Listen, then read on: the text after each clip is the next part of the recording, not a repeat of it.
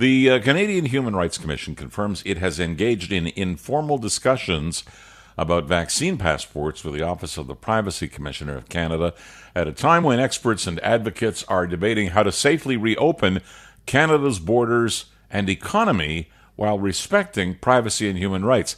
There's a tall order.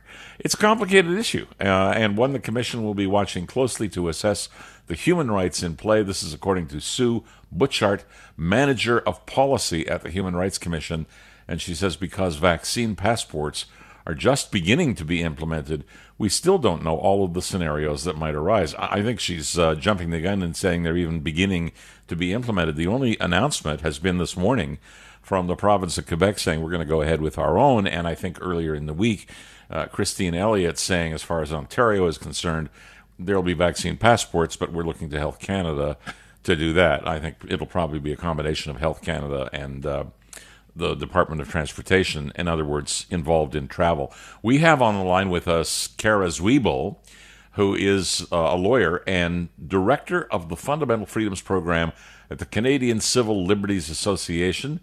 And first of all, welcome to the program. Good to have you. Thanks for having me. Well, maybe we should get you to react first off to this Quebec announcement. What do you think about a province going ahead and unilaterally saying, we're going to do this because we're going to have it in the world?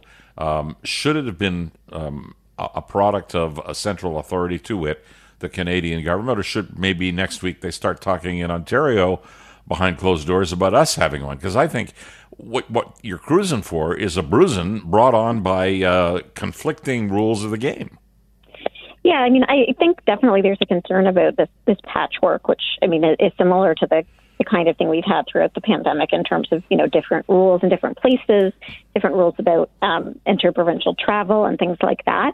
But Quebec's proposal is a little bit different than what some people have been talking about. So they're talking about instituting something that would only be used, I guess, when it's sort of warranted by a change in the epidemiology. Now, we need to know what that exactly means, but basically what they're saying is, as of right now, first of all, not everyone has access to the vaccine, so we're going to wait until everyone has had that opportunity.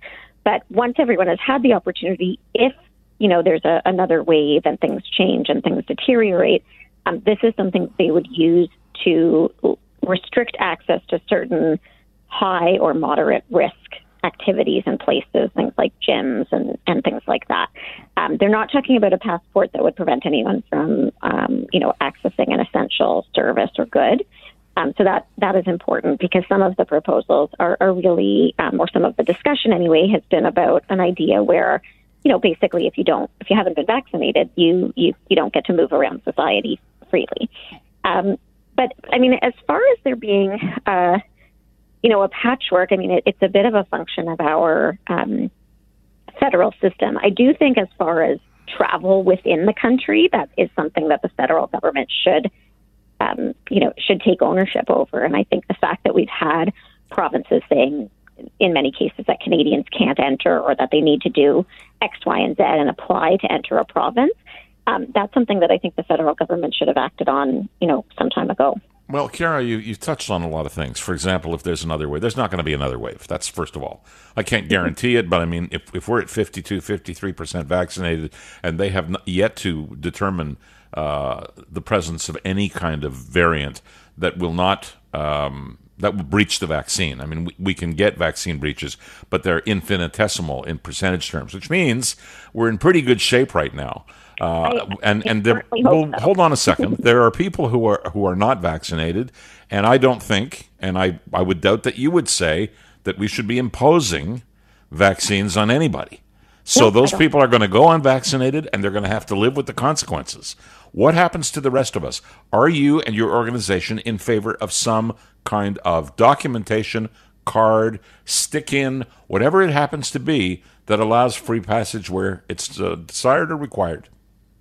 No, we're not in favor of that. Not domestically in Canada. I think we appreciate that, different countries will make decisions about what they want to do in terms of allowing people into the country. And to a certain extent, obviously, Canada will do the same thing. But as far as a domestic vaccine requirement. We are not in favor of that, and we don't think that anyone's rights should be, conditional on them making a particular decision about their health, which should be their own decision and should be a decision that they make freely. Okay, well, if I drill down on the question and I put it to you in very specific terms, you and I decide that we're going to go and see a hockey game at the Scotiabank Centre, and the Scotiabank Centre invokes a policy, and of course this is imaginary, that says if you want to come into the hockey game, you have to show your vaccine passport, whatever form it winds up taking.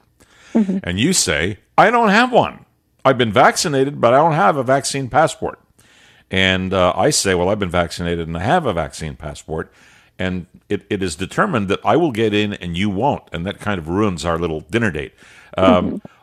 Is that something where you could see your organization moving on its position, or is it just going to have to be that way? Some get in and some don't, or we shouldn't have vaccine passports in those venues at all?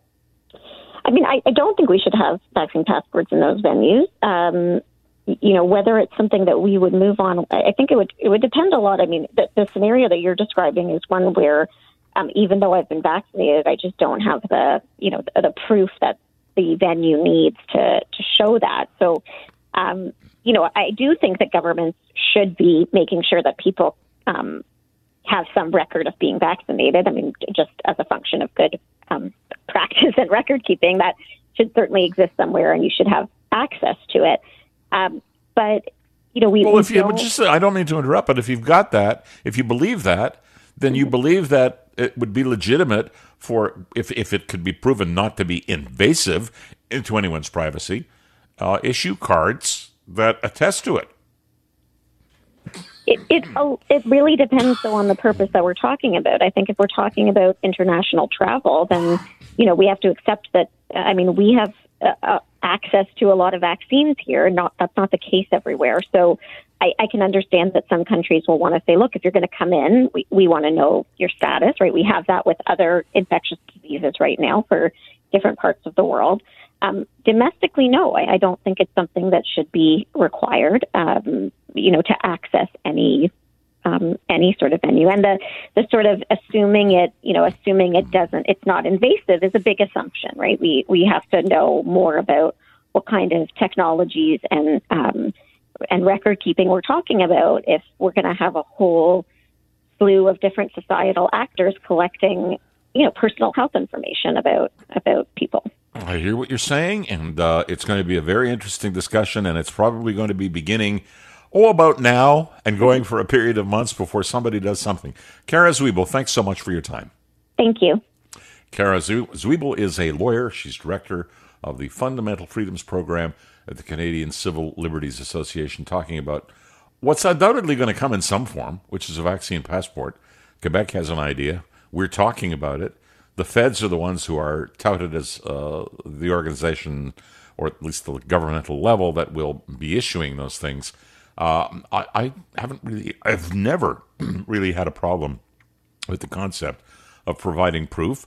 And I think that since we wind up having information, although it's guarded behind whatever protects the databases where it lives, we have a health card that speaks to everything that's ever happened to us from a health perspective.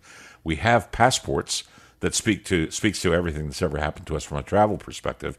How hard can it be to be able to say this person has been vaccinated and is certified for travel and admittance to countries under the whatever agreement shows up under G7, G20, the World Health Organization? I don't care for the organization, but it's probably ideal because there are more members to that on the part of countries than anywhere else. But like you can see in my own comments here, that there's a point where you have to say, that's it, this is what we're going to do, and we're going to sign on as a country or we're not.